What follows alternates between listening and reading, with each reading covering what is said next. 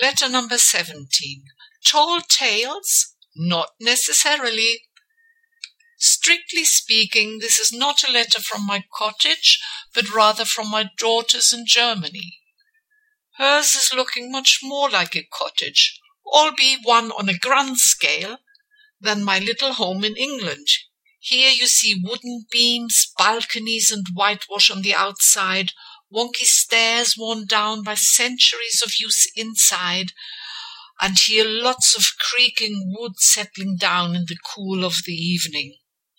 The trampling overhead of hordes of paying guests does distract slightly from the charm, but the view from the window is stunning and makes up for any noise pollution. This is such a sleepy little place that you would think all is well here. But alas, humans are human and accidents will happen. The saddest one involved a young local who was an expert climber and a roofer to boot. One night, under whatever influence, he decided to prove to his sweetheart that he could do his job even in total darkness. He stepped out onto a church roof in need of repair. Those were the last steps he ever took. He is now the star of the regional wheelchair basketball championships. Another incident had enormous economic consequences. A well-known hotel was expanding onto a second site not too far from the main buildings. The site for the new building was still being used as their main power plant. They generated a lot of their own energy by using a huge water wheel. Alongside all the electric equipment, they also stored whatever material was used on a building site.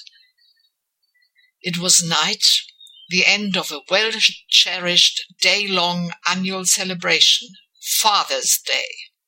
Father's Day in Germany means a day away from the family, lots of drinks with mates, and a terrible hangover the next day.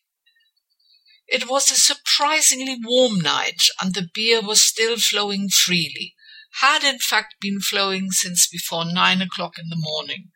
Suddenly, a fierce white light pierced the night sky. An explosion at the building site ripped across the meadow and shook the marquees and beer tents, where the noise of the music and shouted conversations nearly drowned out the noise of gas cylinders clunking together high up in the air.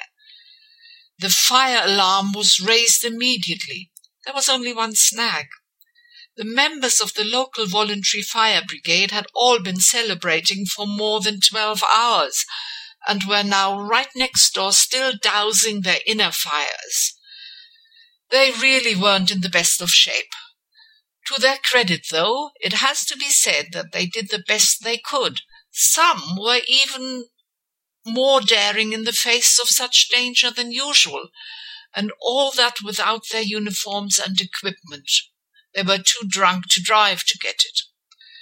It took 20 minutes for the other brigades to arrive, but our local heroes had by then managed to isolate the remaining gas cylinders.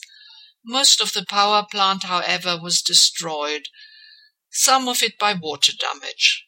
It was very dark there for a while. I don't know whether this has anything to do with the remote location, but they do love a good noise here. Weddings in the village used to start off with friends of the groom standing outside his house with their hunting rifles and shooting off volley after volley at the crack of dawn to make sure he'd make it to church later in the morning. All this was stopped a couple of years ago because a tourist alerted the police in the regional capital to a shootout taking place next door. Recently, a violent thunderstorm at night coupled with strong winds folded huge pine and linden and chestnut trees like so many matchsticks. The emergency services were inundated with calls. Remember, the local fire crews are all manned by volunteers. One of them pressed the wrong button by mistake, and in addition to all the terror of a fierce thunderstorm in the mountains, the valley suddenly was flooded with the insistent call of an air raid siren at 10 o'clock at night. Everyone here knows the sound. It gets tested weekly at 10 a.m. on a Wednesday. Germany hasn't seen an air raid since before my birth, but it is always good to be prepared. I must finish. I've to fly now. Bye.